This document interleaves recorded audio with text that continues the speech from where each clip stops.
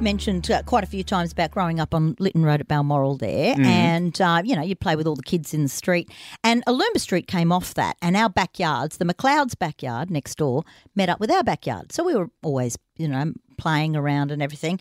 And I've mentioned Jeffrey, haven't I? Oh, yes. Jeffrey McLeod, yeah. Sadly, Beryl, his mum, passed away yesterday. I'm sorry to hear that. 94, and she was sort of like another mum because we're forever over at each other's places and playing, etc. I was into the Barbies. Jeff was into the $6 million man. I was going to say Jeffrey had the $6 million man. He did. He secretly longed for a go at those Barbies, so I bet. As all young lads do. I know, but look, a lovely, lovely lady passed away, as I said, aged 94.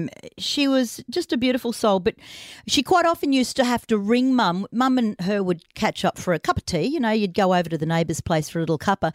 She'd have to ring first to lock up Dudley the duck because our duck would attack her like a watchdog. But she loved the organ, and quite often you'd hear coming from the house. Oh,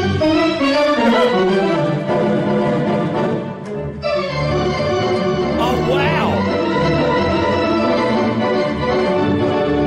And if it wasn't the organ, she'd have the album the Winifred Atwell playing and everything. And in more recent years, Jeffrey would take her along on a Friday for the $9 roast lunch at the Combsley Hotel and a beer. Oh, nice. And she'd quite often pop on the back of his little Vespa when she was in her 80s even. But, she will be sadly missed. Beryl McLeod, lovely, lovely lady. Yeah, it's a very sad thing to hear anyway. Lovely memories, though. Yeah.